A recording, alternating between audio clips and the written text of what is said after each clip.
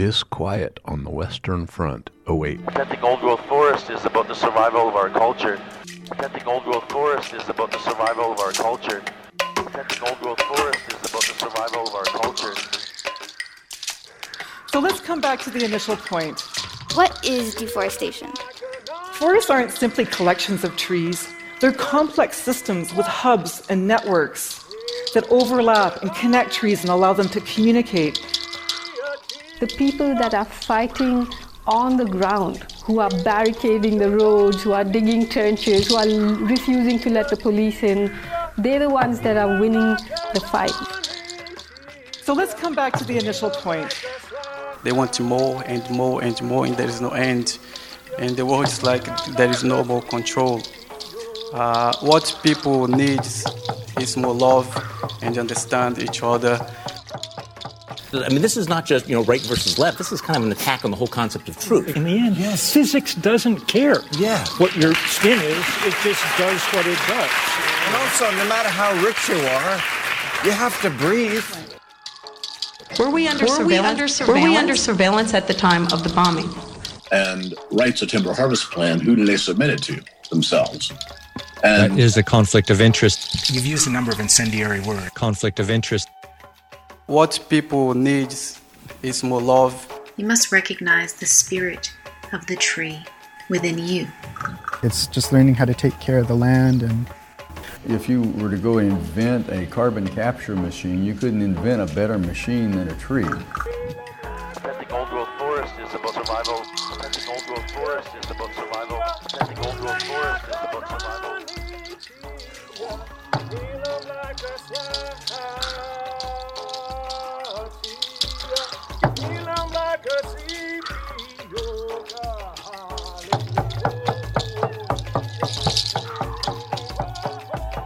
You are listening to Disquiet on the Western Front, Voices of the Forest Resistance, conversations to cool a planet on fire. This is Chad Swimmer, coming at you from the unceded land of the Northern Pomo and Coast Yuki. Thank you for tuning in.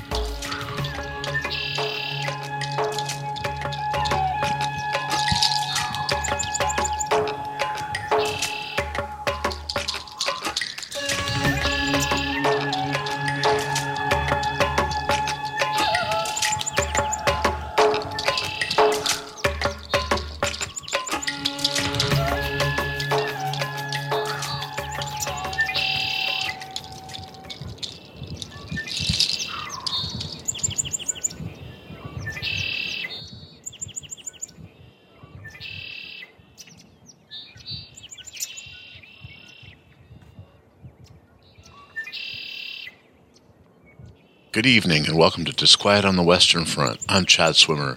Today on the show, we're going to be looking at two very different aspects of activism. First, we're going to talk to Tom Wheeler and Matt Simmons of the Environmental Protection Information Center in Arcata, California, and they're going to be talking about legal activism, a crucial part of most successful movements. Then we're going to go down to Berkeley and we're going to speak with Andrea Pritchett, one of the co-founders of Berkeley Cop Watch, and she's going to give us an update on the happenings in People's Park.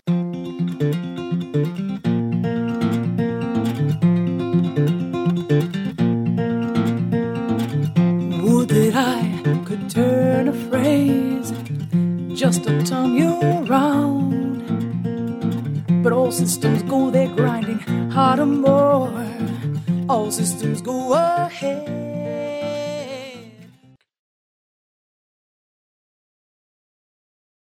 I'm speaking with Tom Wheeler and Matt Simmons of the Environmental Protection Information Center in Arcata, California.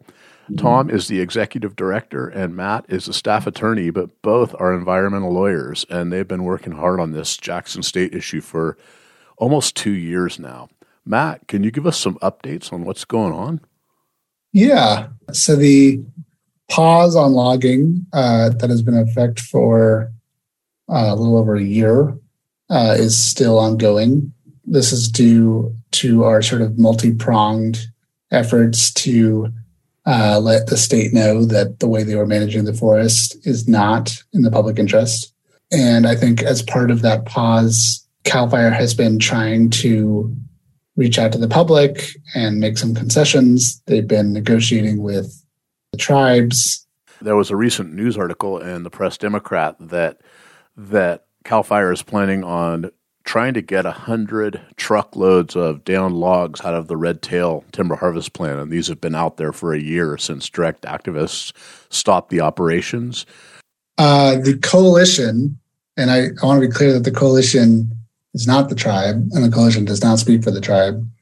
The coalition sent a sternly worded letter to CAL FIRE regarding these red tail logs. The reason being that in order to retrieve the logs, CAL FIRE is going to have to construct, I believe it's 10 new skid trails sort of down to the forest floor from the ridge tops.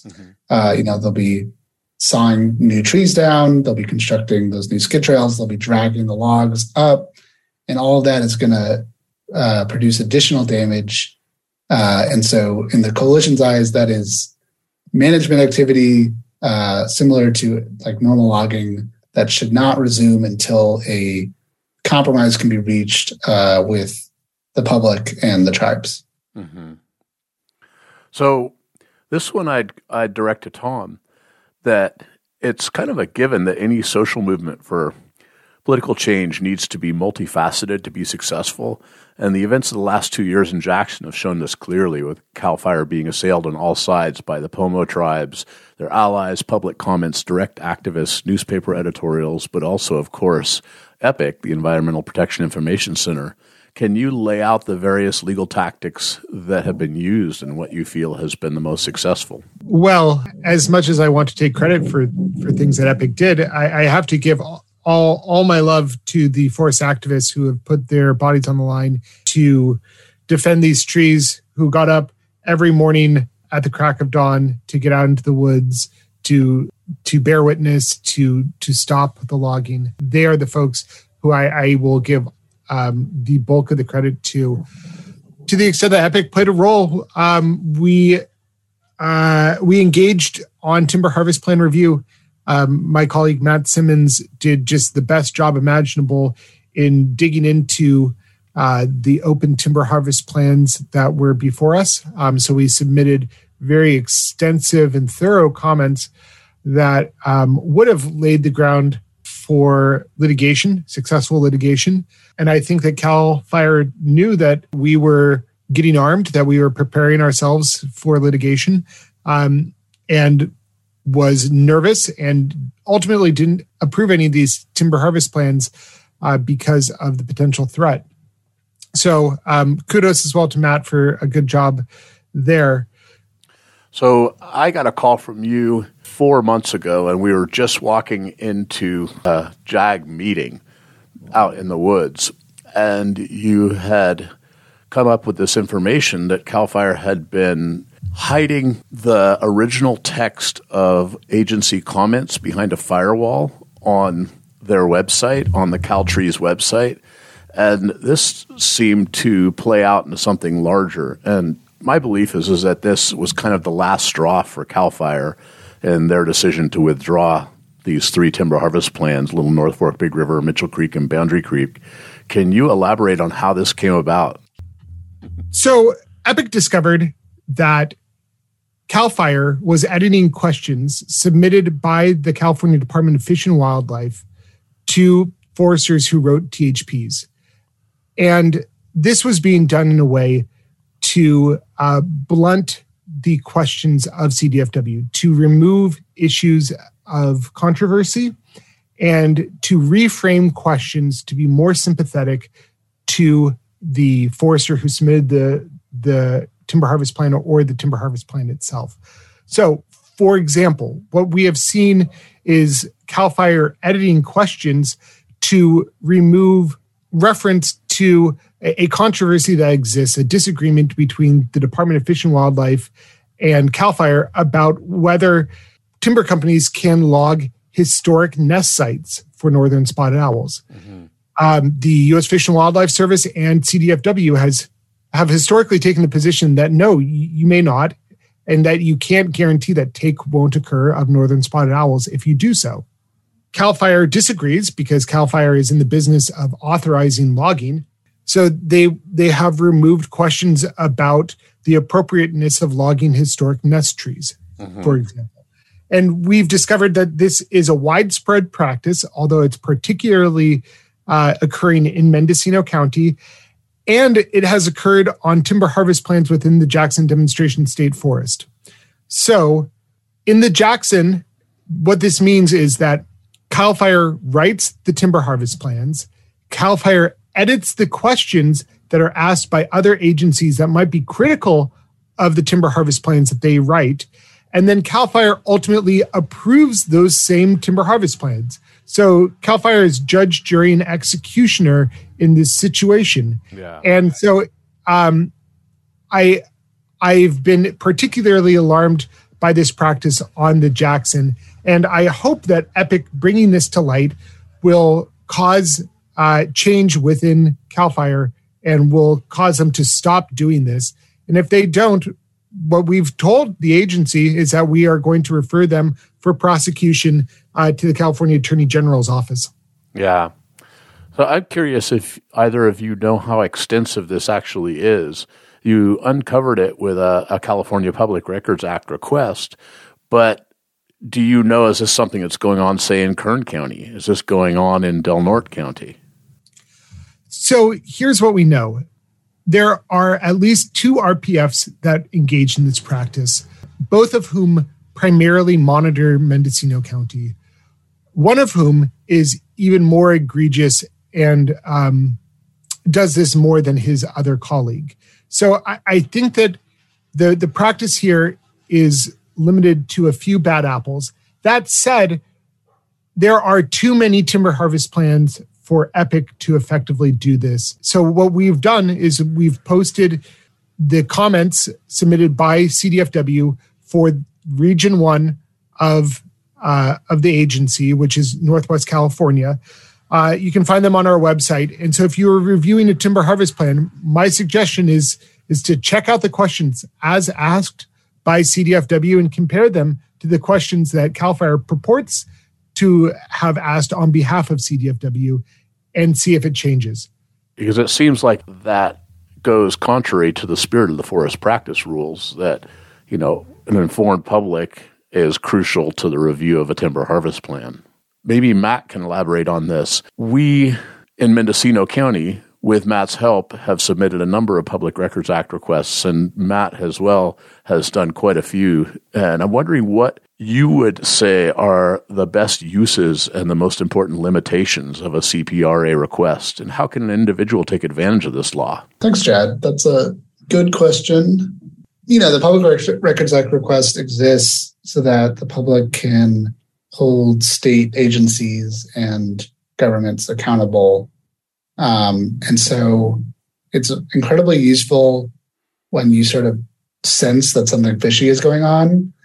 It's not so useful if you have like a very vague sense, because if you ask a question that's too vague, they don't have to respond, right? It's like you can't ask for every document they've ever produced, right? It's too much.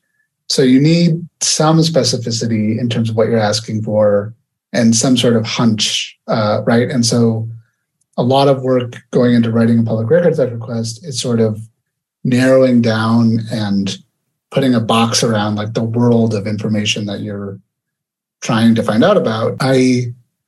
It's also really, really valuable for catching them in a lie, right? So if their tone changes about something, like a complete 180, right? There was probably some emails sent during that time where they all decided to change their tone about something.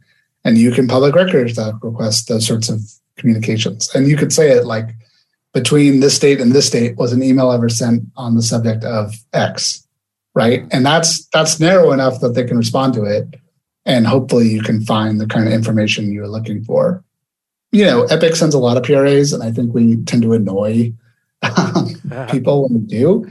But I also think they're annoyed because they don't like that we know what they're doing, right? And that's exactly the opposite of their responsibility and duty as state actors. You know, if you don't want the public to have access to your information, go into the private sector, right? Like, don't work on behalf of the people of California.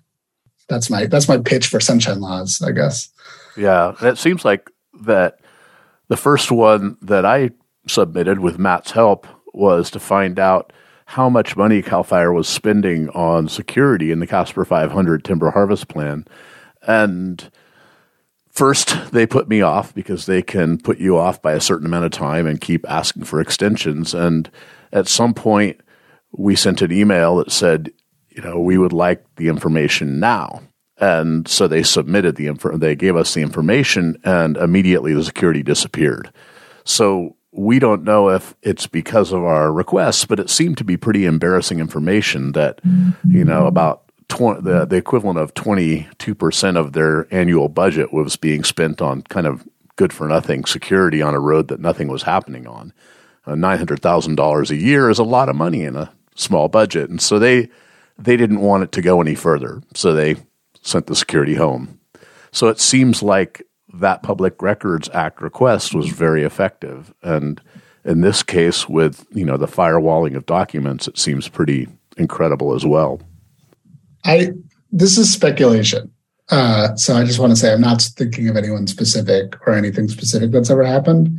But often the part of the agency that receives the Public Records Act request is a different part than the part of the agency that's doing the thing that you are concerned about. Yes. And so it's actually a kind of a way for the public to inform other members of the agency about sort of bad apples within their agency, right? And so, for that example, I'm not saying this is what happened, but theoretically, someone receives the Public Records Act request for that spending. They hadn't heard about the spending. They go, oh, how much are we spending on this again, to their colleague? And then, that leads to maybe we shouldn't actually be spending this much money. That is not what that law is for, but it is maybe a incidental effect that your Public Records Act request could have. Yeah. Tom. Well, I think that we've made some of our biggest changes in the Jackson because of a name and shame campaign. We called out CAL FIRE's climate denial in their timber harvest plans, and then they had to retract that and, with their tail between their legs, come back and say, oh, well, that was written in error. We've gotten them to drop security by outlining how much money they're spending on these things. We've shown that they are lying about the size of trees that they're removing remnant old growth or mature second growth trees, although they claim not to. So I appreciate all the eyeballs that we can get on the Jackson, because I think that the more sunshine we shine onto that forest, the more the public and the state of California will see that CAL FIRE has been utterly mismanaging it for the last 70 years. Yeah. And I can say that this is all really effective legal activism, but the multifaceted campaign is that we wouldn't have put in these Public Records Act requests if they hadn't have felt the need to spend a lot of money on security because of the direct activists. Just as we're trying to protect the ecosystems of the Jackson, we function together as our own ecosystem. Each of us fulfill a niche within the group. So proud to work with everybody in the Save Jackson Coalition. Yeah. Well, there is one more question I have for you. And for those of us who are involved in activism on the ground, we often have a lot of confusion as to which lawyers do and are capable of what. So can you lay out, say, the different scopes of expertise of EPIC and, for instance, the CLDC, the Civil Liberties Defense Center in Eugene, Oregon? Well, I will say that Matt's becoming an expert on more and more. If you ever have a question, feel free to email him at matt@wildcalifornia.org. Ooh, here it comes, Matt. Deluge. There it comes. And if we don't know an answer to a question here at EPIC, we generally will know somebody that we can refer you to, and having it come from EPIC can often have your question answered more promptly than if you were to just ask it as a member of the public. So feel free to use us as a resource in that manner. I have to give the lawyer asterisk there. We are not saying we represent you or that we are giving you legal advice. We give general advice about the law. We are never your attorneys, and don't ever read anything on our website and think that it's legal advice specific to you or that we have an attorney-client relationship. All right. See, Matt's a better attorney than I am in that respect. But what we're good at Epic is strategy and organizing to build litigation. So we have done this for now 45 years. We've worked to develop cases and to get those cases into court. We're often represented by other outside attorneys, frequently from organizations like Earth Justice or the Western Environmental Law Center or the Center for Biological Diversity. We also work in partnership with groups that help defend the rights of forest defenders, like the Civil Liberties Defense Center based out of Eugene, Oregon. So again, we are an ecosystem of environmental advocates, and we are here to serve our community. I'll just say, going off of that, another difference between Epic and Civil Liberties Defense Center is that we're dealing with two totally different worlds in terms of the law. I mean, CLDC is basically doing criminal defense, right, for someone who's been arrested trespassing or protesting. They also do, civil rights law for where you are allowed to protest, how you're allowed to protest. Tom and I are focused much more on environmental law, which is, a whole other animal. There are two completely different classes you take at law school. I have friends who know a lot about one and not anything about the other. I don't know very much about civil rights law, except for what I was required to learn for the bar. And so you really want to make sure you are talking to someone with expertise when you are dealing with these issues. And so asking anyone who's a lawyer, to solve your legal problem doesn't work, because most lawyers don't know most of the law.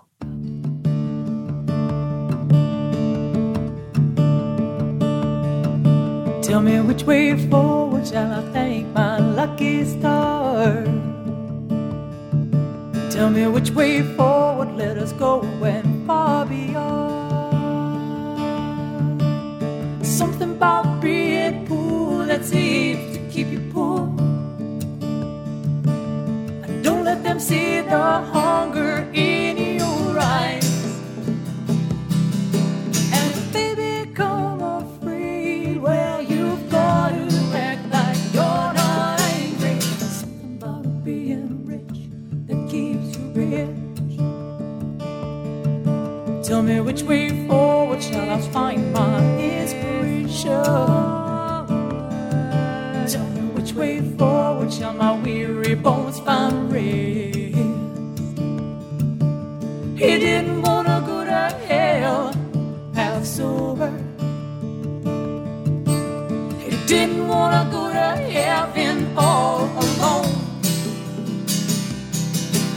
His greatest fear was to go in and his sorrow so unattended. If we run out of money, we could always pay respect. That was the Rebecca Riots, Which Way Forward.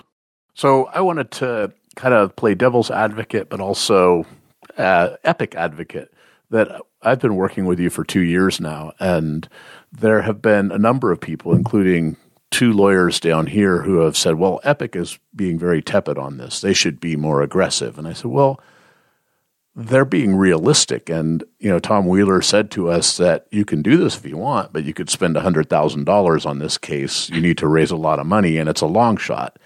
And it seems like what's developed out of that has been rather the opposite of tepid, pretty aggressive, PRA requests, which have yielded a lot, and some pretty incredible public comments, which have let the agency know that we mean business. And it's been pretty impressive. But also, looking at Friends of Guala River, that they had a large-scale litigation action that cost a ton of money. And Epic is doing a good job, but it's not free. Yeah. Thanks, Chad. And that's true. It takes resources to do this work, both to pay for Matt and I, our staff salary, which is not much. So you're having an effective use of your donation dollars when you support Epic, because most of it goes back to staff and we don't pay each other very well. So we can spread that money further. And litigation is itself expensive too. And we are constrained in what we can do by our budget. So if you want to see Epic sue more people, do more work, there's a dollar amount that comes. So please donate at wildcalifornia.org. I'll also just say, Chad, to what you were saying, like if you go and hire like a $400 an hour attorney, they'll file a lawsuit on anything you want them to.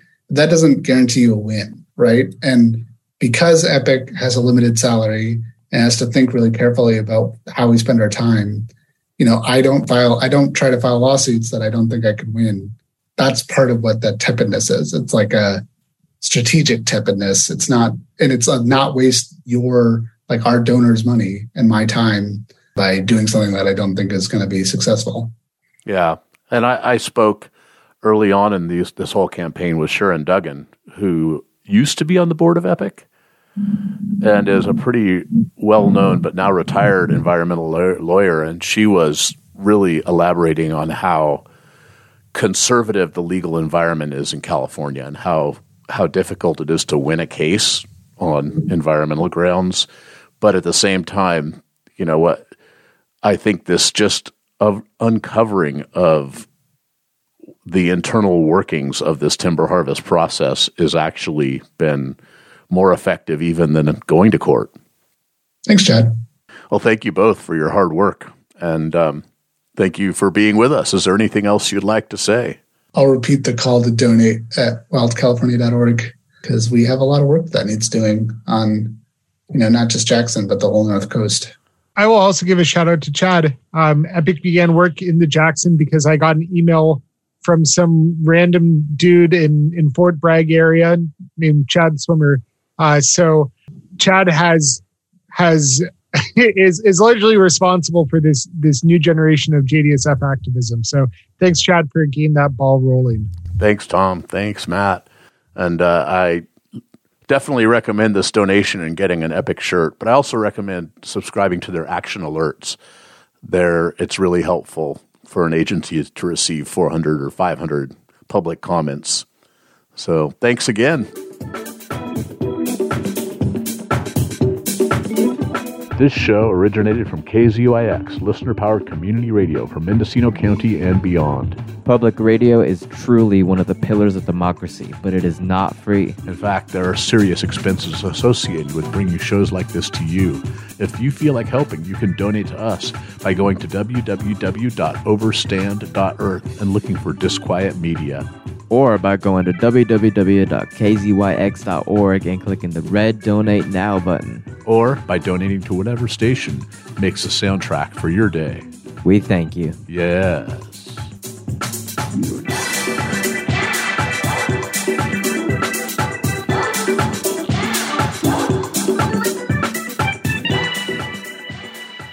And let's go to our interview with Andrea Pritchett. Andrea is a founding member of Berkeley Cop Watch with over 30 years of experience monitoring police. She's also a member of the People's Park Council, and she was one of the co-founders of the Rebecca Riots, the radical folk trio.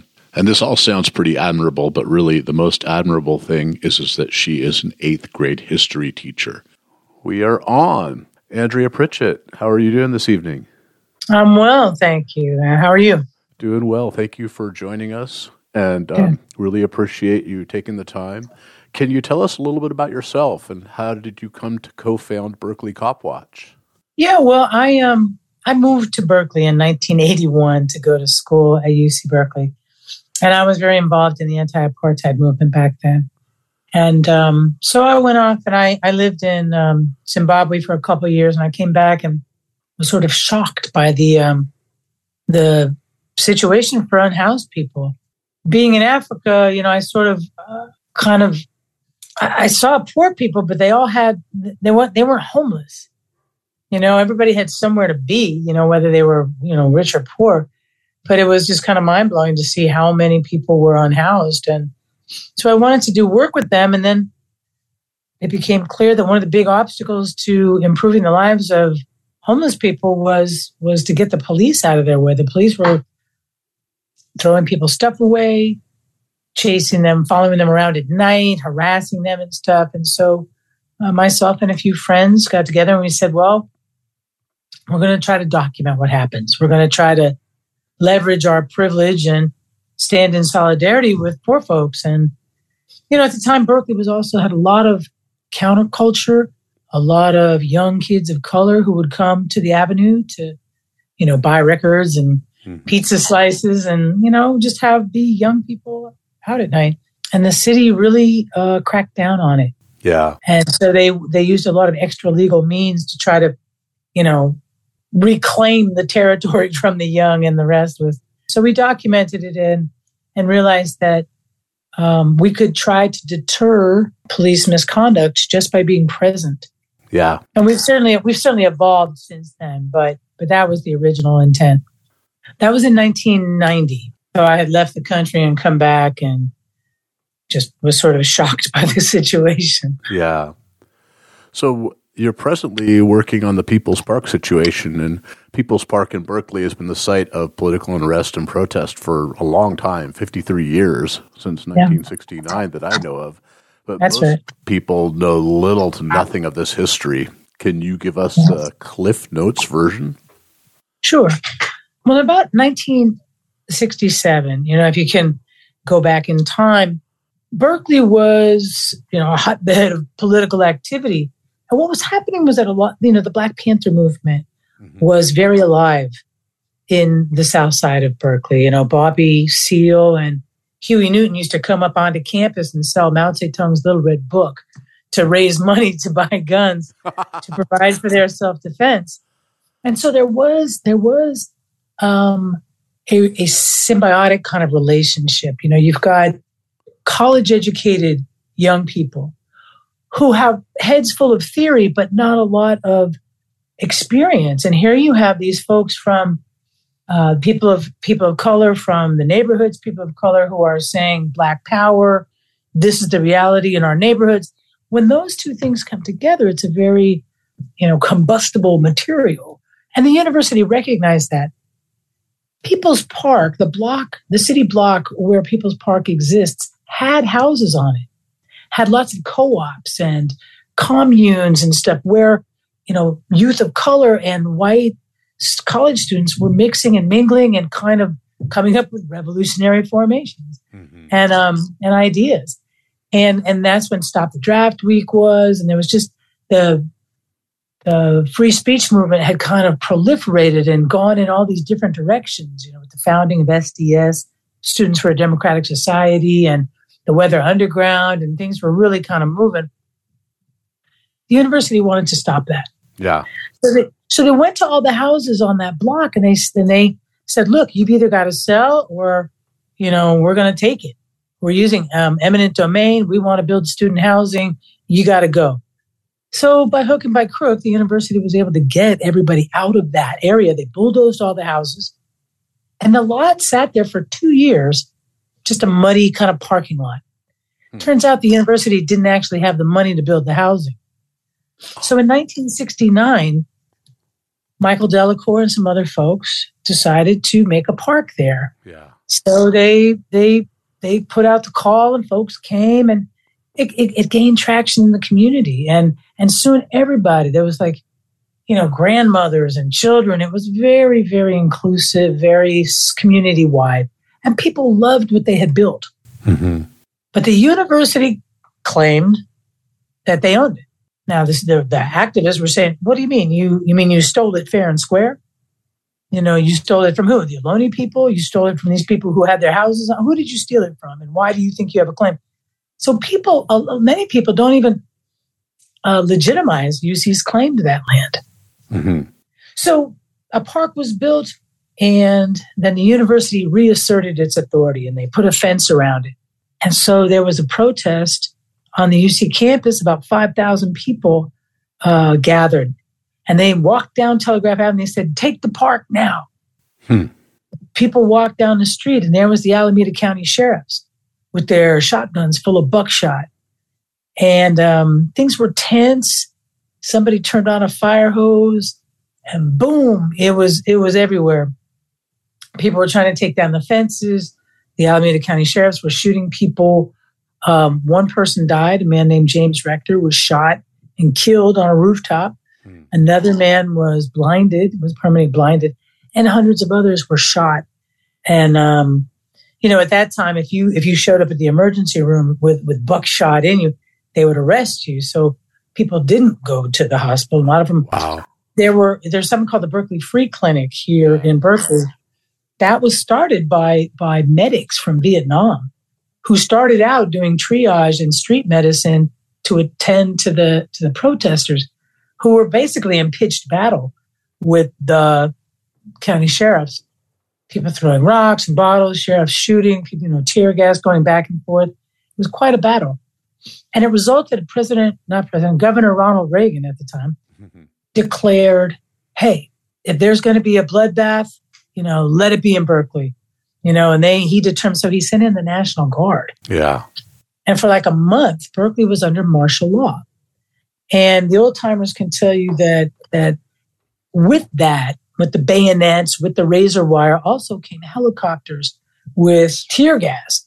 And they mass gas. They tried to just mass gas the protesters, but the winds took that tear gas down to the middle school where I work. So school children were getting tear gassed. It was midday. Whoa. So that tear gassing was so extreme that it affected the whole community. And so when people wonder, like, well, how did Berkeley get to be the People's Republic of Berkeley or Berkeley or whatever? It's because that experience, that extreme experience of police and state power really kind of shocked people into an awareness that we had to create some controls on those powers. So Berkeley became the first city in the nation to create a civilian review board and actually involve civilians in the process of police oversight. Yeah. So what is the current situation in People's Park? What's the UC trying to do, and why are people trying to stop it? Yeah. Well, there have been a number of times when the UC has, since the 60s, they keep coming back. They came back in the late 70s, and they paved it. They put a parking lot down there, and the people got together with pickaxes and shovels, and they pulled up that asphalt. Wow. And they refused to let the park be paved over. Then in 1990 and 91, the university had this idea that what we really needed was volleyball courts, some sand volleyball. It's sort of like this Marie Antoinette kind of let them eat cake kind of attitude. It's like, here we've got poor people, like seriously poor people, unhoused people, gaping needs in mental health and, addiction services. And what they give us is volleyball. And their hope was to displace the unhoused population by bringing gleeful students down to have a noontime sand volleyball game or whatever.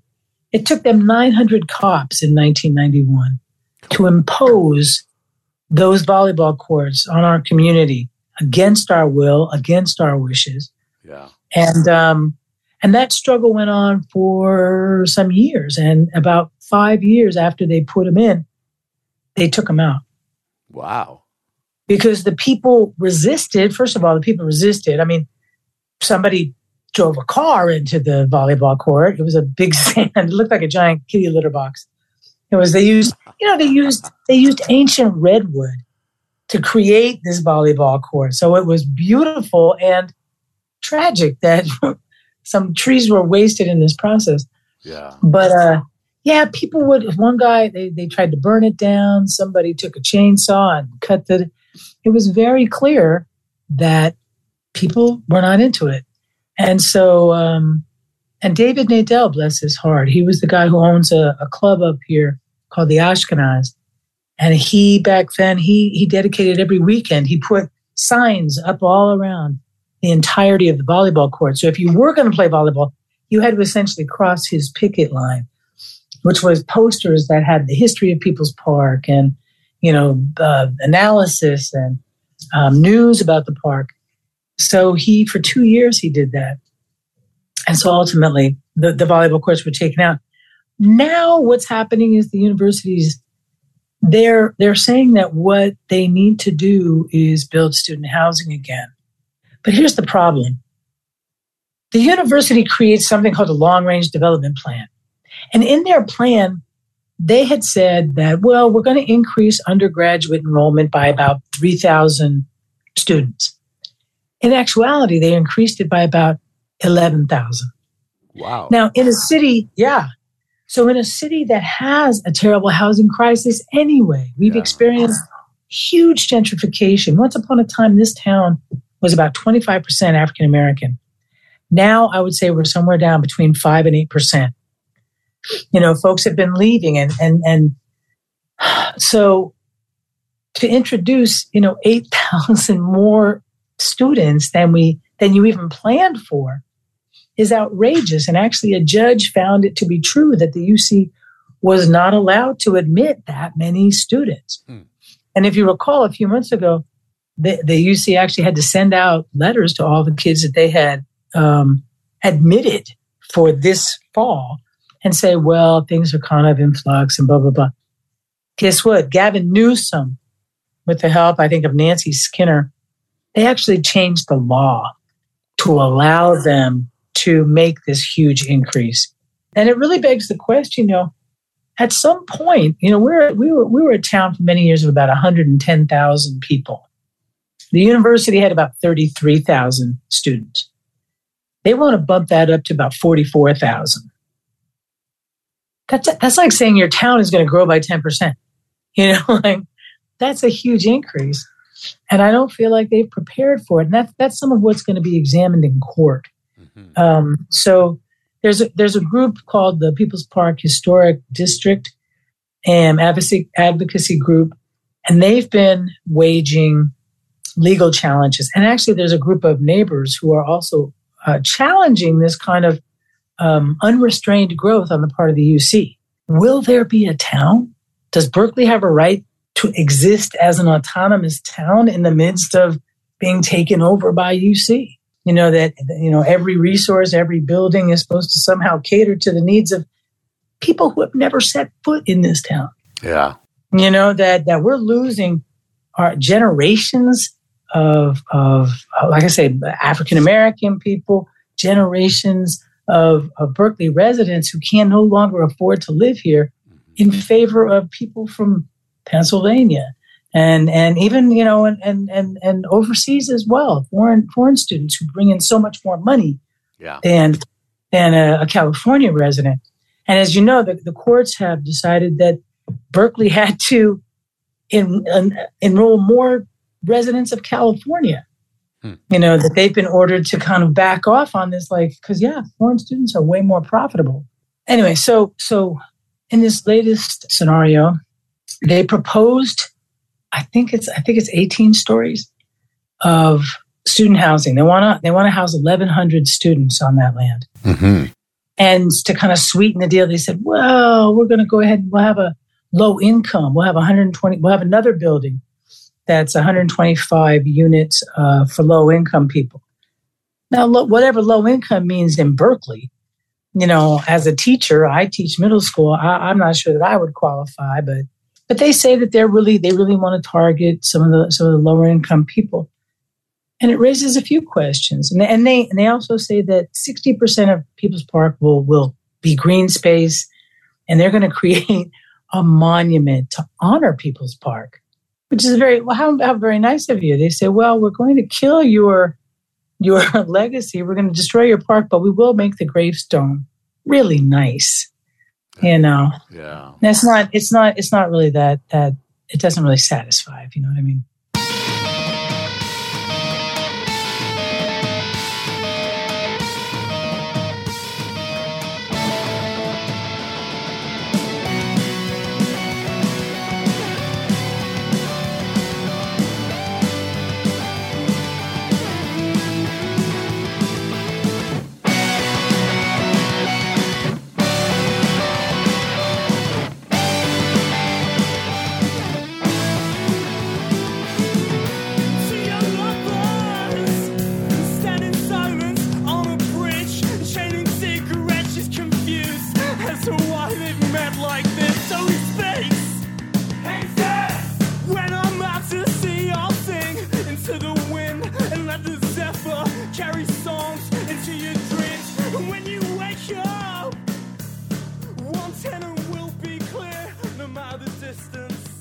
That was Rebecca Riots, the radical folk trio founded by our guest, Andrea Pritchett.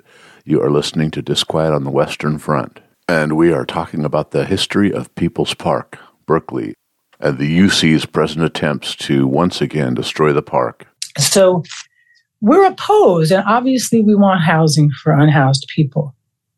But we don't believe that we have to sacrifice.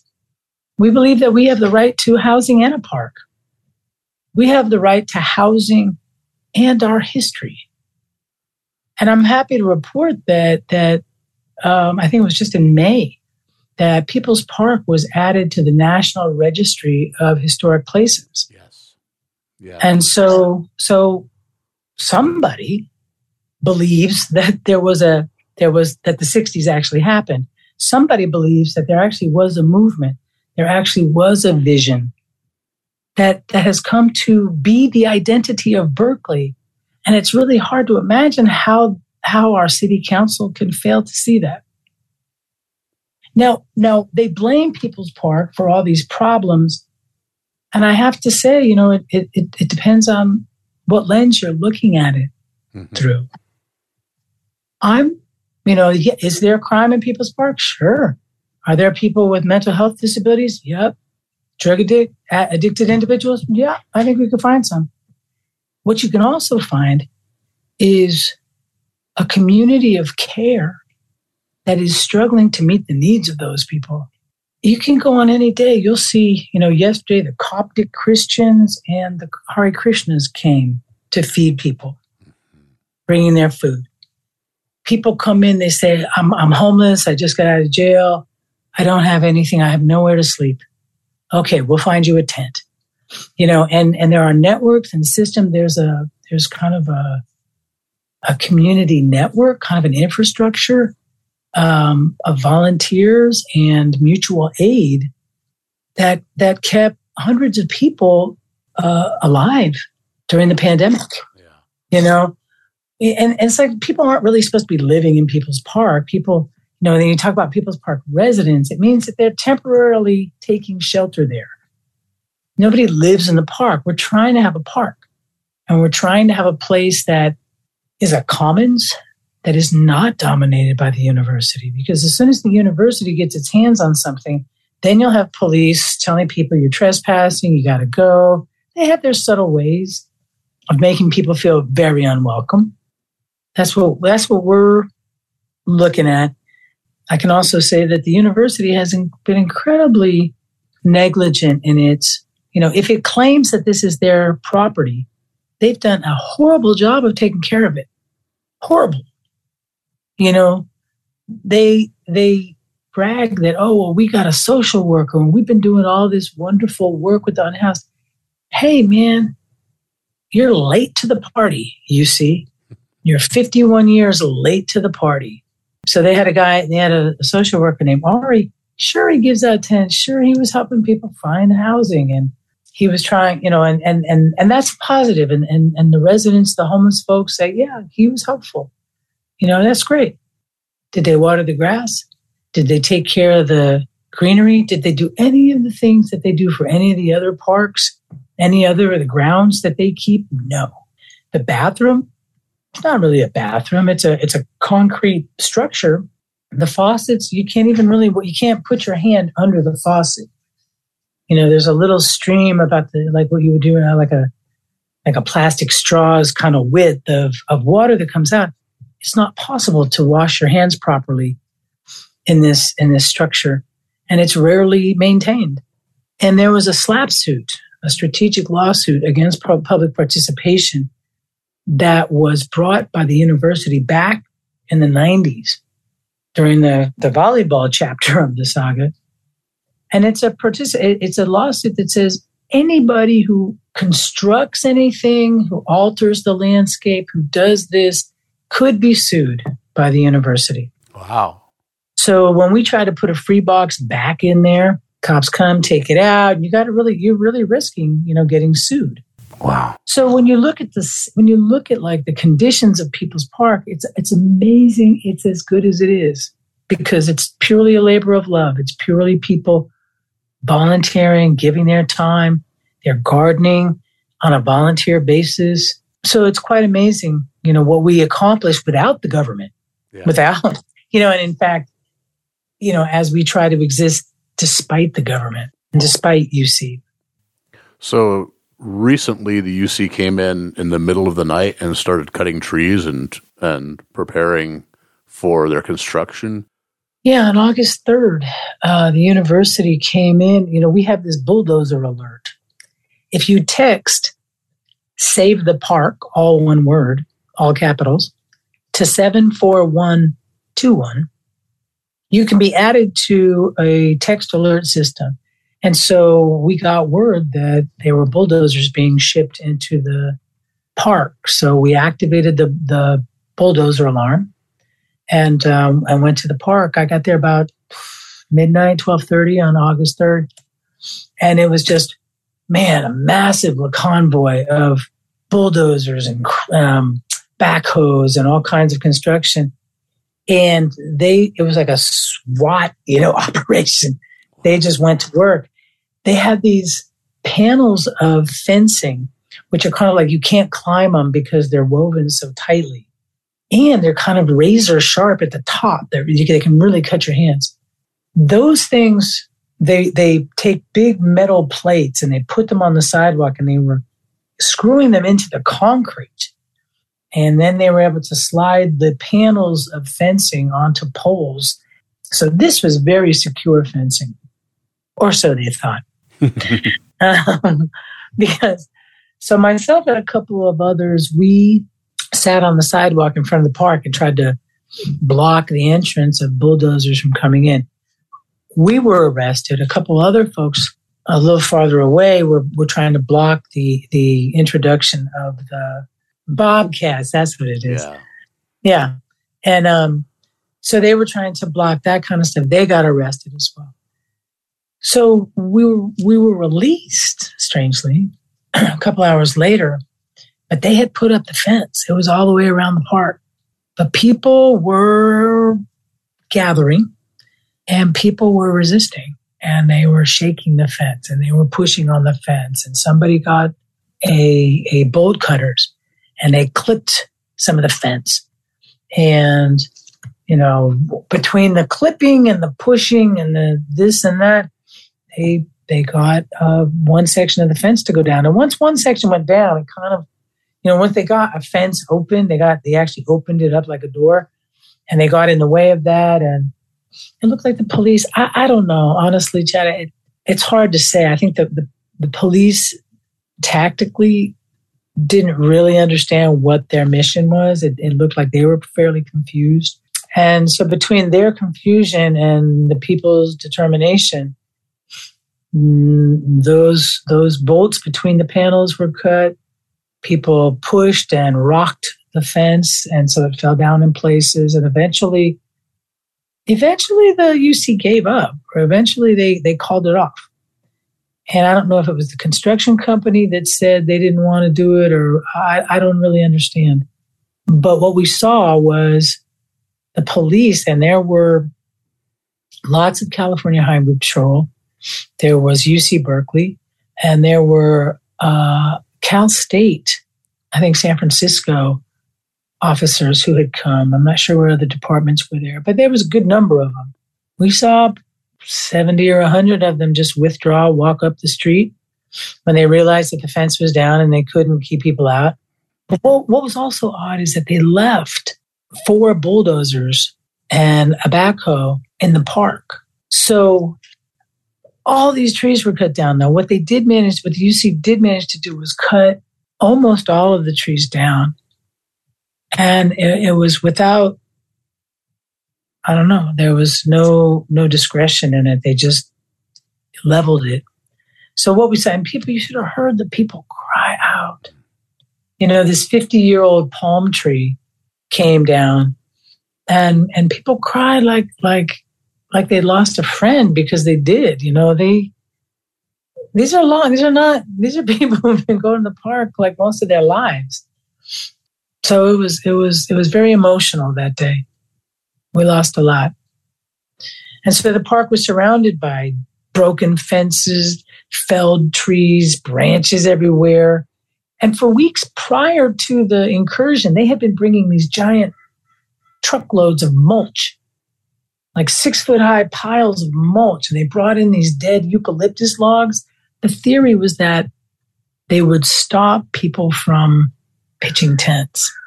Oh. That if they occupied the area with these logs and these piles of mulch, that people would be dissuaded from setting up residence there. They had spent, and the UC had spent great effort to try to, entice people out of the park with the promise of housing. They said, hey, if you give up your tent and you come with us, go to this Roadway Inn on University Avenue. That will lead, we can get you 18 months of housing. Wouldn't you like that? People were like, sure. Well, as soon as they got them out of the park, then we hear like, oh, well, they said 6 months. Oh, it's down to 3 months. And the university started to change the terms. Yeah. So anyway, the park was devastated. But the good news is that we had put out the call for a rally at 5:00. And even though UC Berkeley students were not in session, the college hasn't started its fall semester and the summer session was out, I would say somewhere in the neighborhood of 1,000 people showed up. And they marched from Sproul Plaza down to where People's Park was. And we had a rally. And people spoke out, and it was very touching. It was really beautiful, really beautiful. But now what do we do? The university or the contractor left 4 bulldozers and this backhoe. And of course, they're going to get vandalized. Yeah. Let's take the temperature of the situation. And so then it was, people wanted to disable those bulldozers. So they cut cables and people did this and that and what. So those bulldozers are trashed. And I think bottom line, they miscalculated the depth of our feeling for the park. Mm-hmm. They just kind of wrote it off as like, oh no, the only people who care about this are mentally ill and drug addicts. We can shove this down their throats, no problem. And they just really did not. They didn't take the temperature of the community, although we tried. Yeah, we tried to tell them. We tried to say, man, this is not. You're hitting a nerve here, and you're gonna wake up a sleeping giant, which I think they've done. And so where we're at now is that they, the whole project, the whole construction project hinges on this environmental impact report. Mm-hmm. And was an adequate consideration done by the university in thinking about alternative locations and thinking about impact and thinking about who's going to be hurt by this. And so in October, there's a court date. Construction will be stayed until that time. However, the UC is not prohibited from putting a fence back up. And so it's entirely possible that once they do get those toxic, leaky, broken bulldozers out of the park, that they may want to try to put a fence up again. How can people who live up here in Northern California help? Well, I think it's important to just stay informed. If you go to www.peoplespark.org, mm-hmm. You can, I think our web supervisor is doing a good job of, putting these updates on and sharing pictures and videos of the struggle. But I think it's also, important to ask some of the bigger questions. Mm-hmm. Why does the city have a right? Does a people in a city, does a community have a right to exist? Do we have a right to a history? Do we have a right to, remember the legacy of struggle and the legacy of counterculture?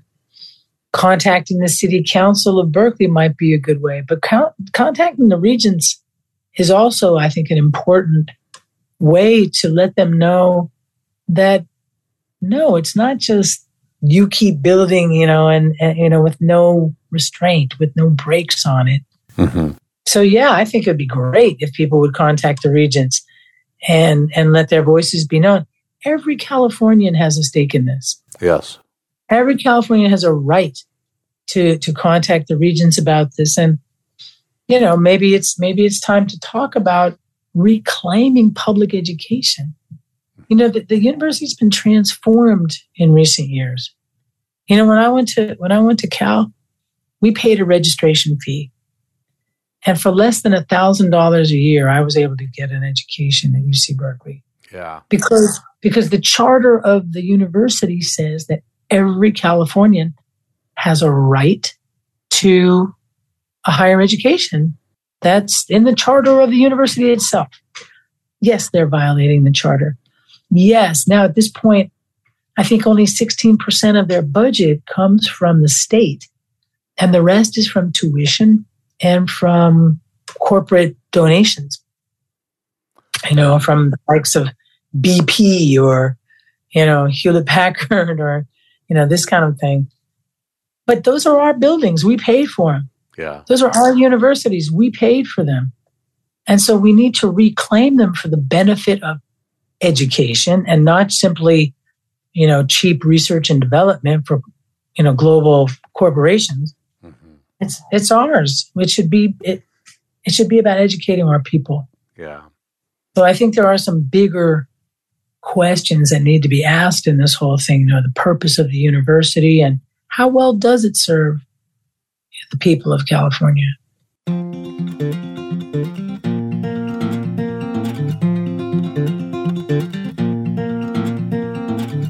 Would that I could turn a phrase just to turn you around, but all systems go, they're grinding harder more. All systems go ahead. Don't be a policeman, don't be a fool. Go ask the weatherman, it ain't made, it comes. It just comes. Together, hold together. Rattle the cage, shake the walls. Together, hold together. Rattle the cage, shake the walls till they all fall down.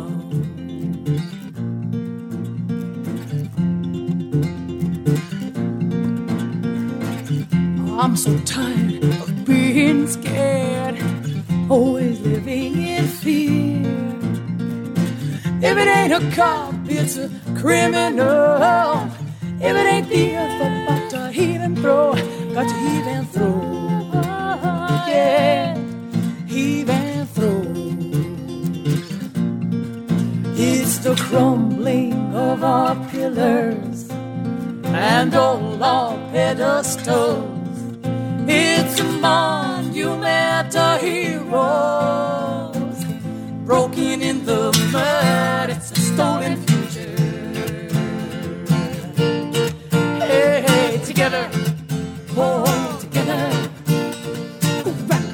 Rattle the cage, shake the walls. Together, hold together. Rattle the cage, shake the walls till they all fall. You are listening to Disquiet on the Western Front. Well, we just have a couple more minutes, and I would love to let people know that the music we're playing accompanying this interview and the rest of the show is from Rebecca Riots. And Rebecca Riots was your band. How do you articulate the intersection between music and activism? Well, music, it's all about expression. It's a refuge for myself. Just making music just kind of keeps me balanced and keeps me feeling sane. And but it's also about trying to.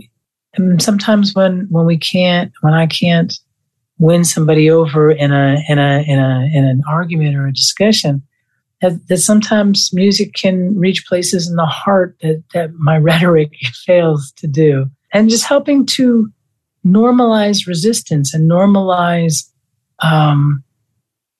political discussion and consideration. And that's what it's been about for me, is to try to make that, part of the culture. And I think movements grow out of culture, and they flourish. Movements can flourish. And when we have a culture that supports it. So it's a dynamic relationship.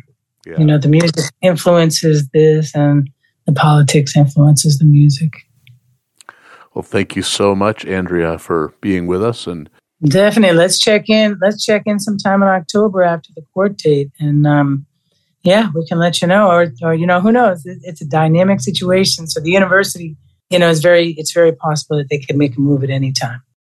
Thank you for spending the hour with me, Chad Swimmer, here on Disquiet on the Western Front. I would like to thank my guests, Matt Simmons, Tom Wheeler, and Andrea Pritchett. This show has been a production of KZYX Public Broadcasting for Mendocino County and Disquiet Media, a program of Overstand.Earth, protecting forests and promoting social justice through modern activism. Check us out at www.disquietmedia.blue and www.overstand.earth. The views and opinions expressed are only those of myself, my co-hosts, and my guests, not necessarily those of KZYX staff or management, the staff or management of any of our partner stations, or of the board of Overstand. Disquiet Media. The dissonance is deafening.